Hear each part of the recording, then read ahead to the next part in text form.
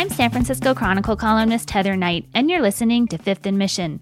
Cities around the country are talking about ways to change the way their police departments work. That comes after Black Lives Matter protests and deep concerns over police brutality. No surprise that Berkeley is on the forefront of reimagining its police department.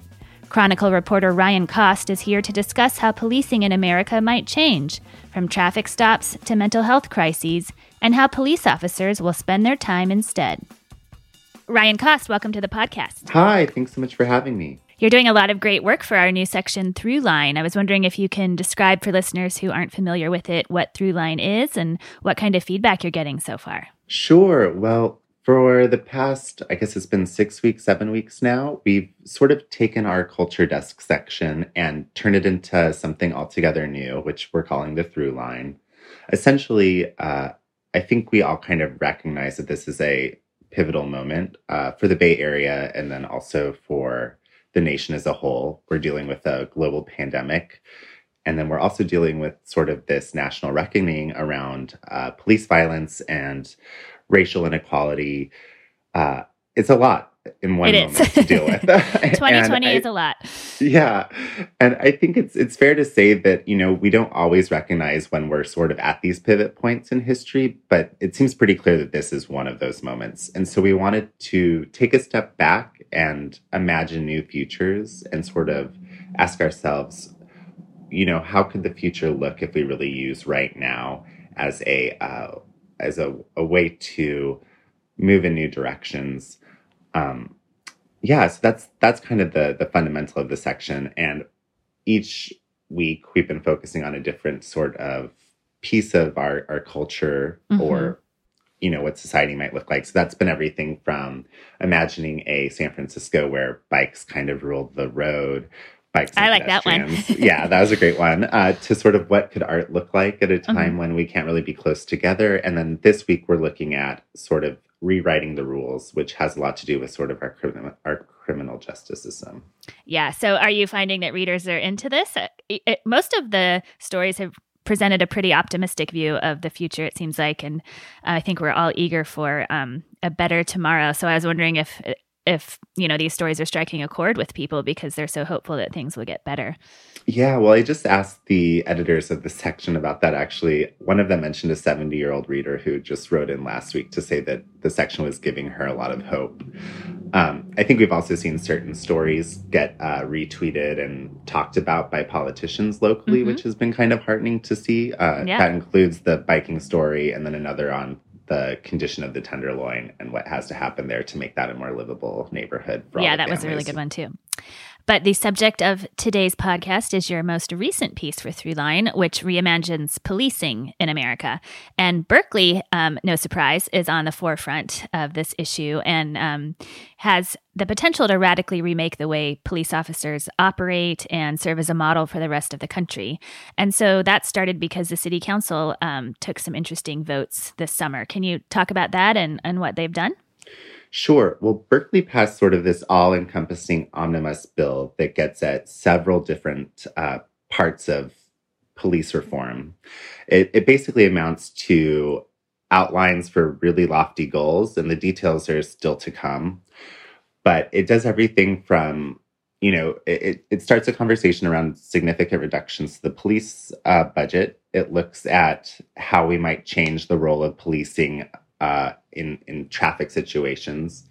It also looks at kind of creating a new sort of response team so that you're not always just sending a armed officer to every single incident that gets called into the emergency hotline. And we're still a long way off from any of this becoming a reality, but you imagine a few different scenarios that could remake our daily lives and our interactions with police.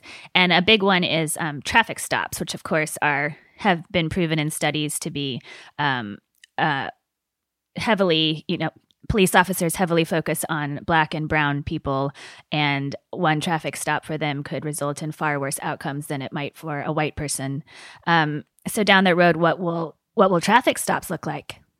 So a really big central piece of this new omnibus bill is the creation of a wholly new sort of department that's separate from the police department. They're calling it BERCDOT for now, Berkeley Department of Transportation.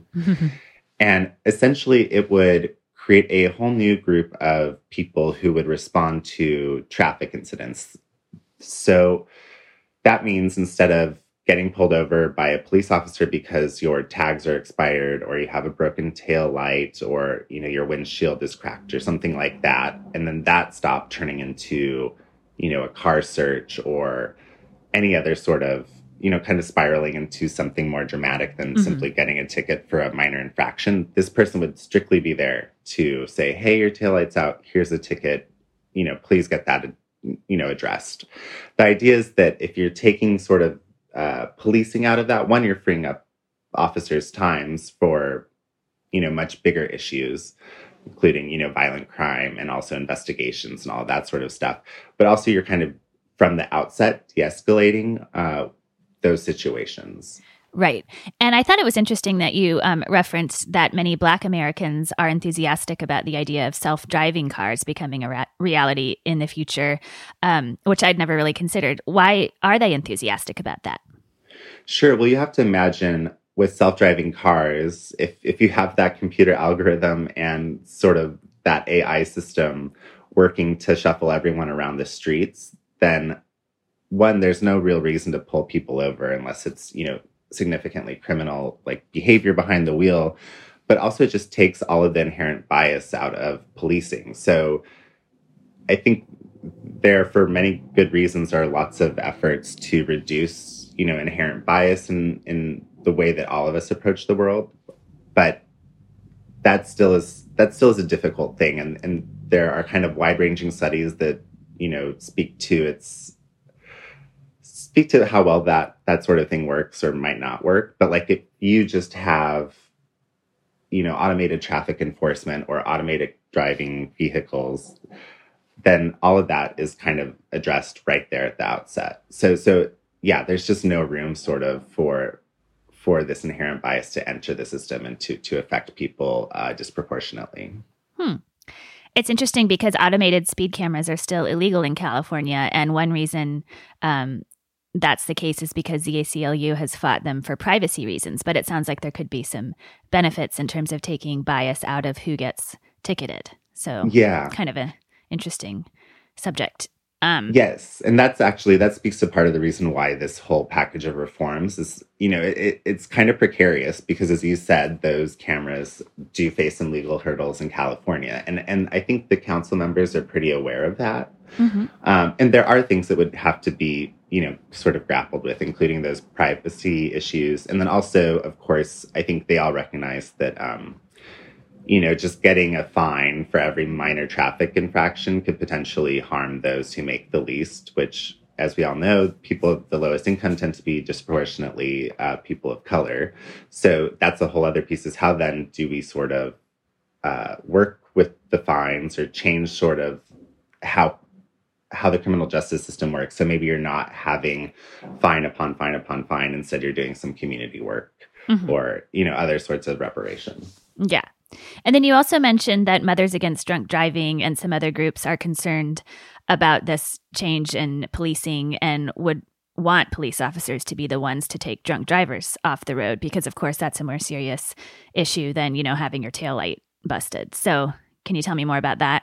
Yes. So this is definitely one of those issues that I think everybody involved in this conversation agrees is a delicate one that's going to have to be talked through and worked over a lot. Nobody is suggesting that, a year from now, we're not going to have police involved in traffic stops. That's not what this proposal does.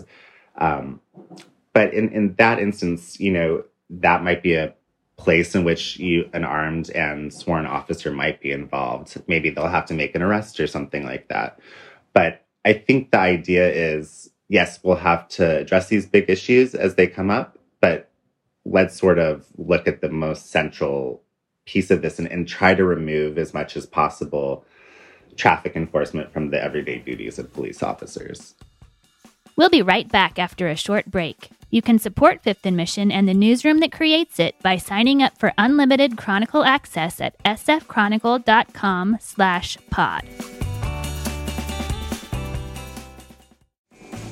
I'm Heather Knight, and I'm back with Ryan Cost.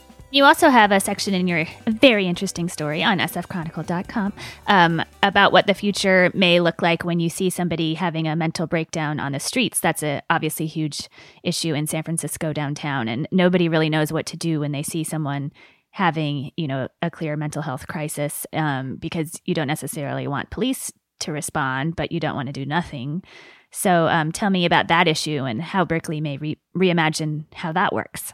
Right. So another really big piece of this omnibus bill was a move to imagine sort of a new way of dispatching various professionals to emergency calls. So they're creating what they're calling a special care unit.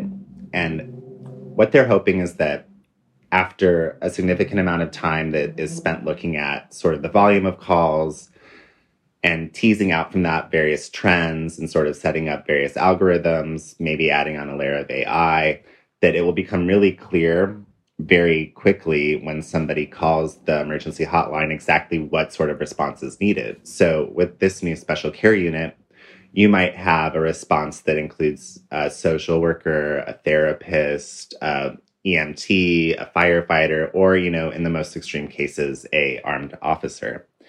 But the idea is that right now we're really not using any of this data. It's not, very well known. So we might as well try to incorporate that into the way that our dispatch system works. So yes, so maybe you are dealing with a family member who's going through a crisis. You call the emergency hotline. There's a, sort of automated piece of that helps the dispatcher immediately know, okay, well, in these sorts of situations, we know that 99% of the time, what they really need is a EMT and a social worker and a therapist. So we're going to dispatch those three people to this house to help de-escalate the situation and hopefully move that person or get that person help through, a wide variety of social safety services. And again, the whole idea is that would, immediately de-escalate the situation. The fact is, I think that right now there's such a public breakdown with trusting the police that sometimes the mere presence of a police officer can really aggravate a situation. Yeah. And people may be concerned about calling them into a situation that they can't handle themselves either. So that's kind of a lose-lose.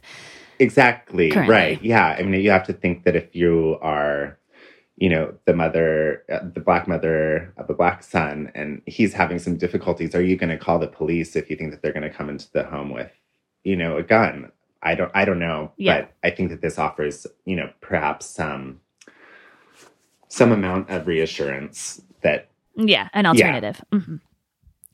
And so if police are taken out of mental health crises and traffic stops and other kind of everyday things that crop up, what exactly would they be spending their time on? So I asked one of the council members this, Ben Bartlett, and his it was kind of a joke, but his answer was, imagine Luther, that television show kind of about elite detectives in the UK. But yeah, essentially this would become a really elite job in which police officers spend most of their time investigating crime. They would, of course, still be available to respond to violent incidents or to, major crises. And then they would also use their time to, increase the trust in various communities by working with various other social workers to, build relationships with the people that they serve and the communities that they serve. And I think that's important too for investigative work, because obviously if you're going around asking people, who did this, or do you have any information on this crime, you're probably going to get more responses, more leads if that community trusts you and sees you as a good person and as a good guy. Mm-hmm. Yeah. Would there probably be fewer officers overall? Yeah, I think that is kind of the idea. I mean, if you don't have officers, spending all of their time, driving around looking for traffic infractions or responding to mental health calls, which does take up a huge amount of their time if you look at sort of various other departments. We don't have the exact breakdown for Berkeley yet, but, in some other places like Seattle and Sacramento, it's pretty clear that those are significant time sucks for their use. Yeah. But yes, I think ultimately there probably would be fewer officers. And that, again, is another sort of hurdle for all of this, because I don't think, unions are going to love to hear that jobs are being cut or taken away or moved to other places. Mm-hmm. And this all sounds pretty common sense and like a good plan, but like anything related to bureaucracy and government, it's a long ways off. So what are some of the roadblocks to all of this happening? Well, one roadblock is obviously the city's budget, which, like all budgets everywhere, has been pretty decimated by the ongoing pandemic. Yes. So there's that. Although I think they're also kind of saying that, maybe offers a time to sort of be imaginative. There are the police unions or associations. I think they'll have a lot to say about, dramatic cuts to policing and sort of the siphoning off or the redirecting of some of their jobs to other city employees. And then, of course, there are the various sort of local, state, and national laws that Berkeley will have to navigate to try and, initiate some of this in the city. I think, we talked about the automated traffic enforcement being one of those. Yeah.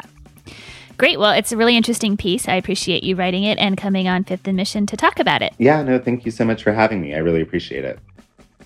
Thank you to Ryan Koss for joining me today, to King Kaufman for producing this episode, and to you for listening.